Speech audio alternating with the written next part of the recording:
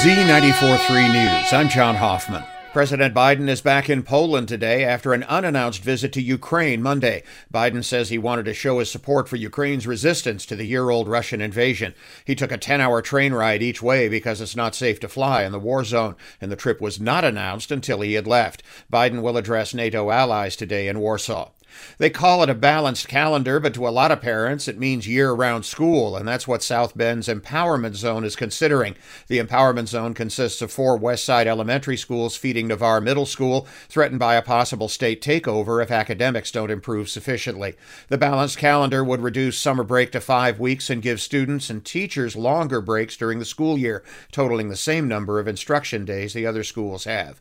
A first-generation iPhone, still sealed in its original box, went for more than $63,000 at auction over the weekend. The original owner said it was a gift, but she never opened it since she'd already gotten a new phone. Other first-generation iPhones are reportedly sold at auction for more than $35,000. The 8-gigabyte phone originally sold for less than $600 when it was introduced 15 years ago in 2007. Notre Dame football coach Marcus Freeman Monday defended his handling of the hiring of an offensive coordinator, saying Utah's Andy Ludwig was his first choice for the job before he decided to stay at Utah. Freeman introduced Irish tight ends coach Jared Parker as the new offensive coordinator. The Indianapolis Colts are finalizing a deal to bring in Jim Bob Cooter as offensive coordinator under new coach Shane Steichen.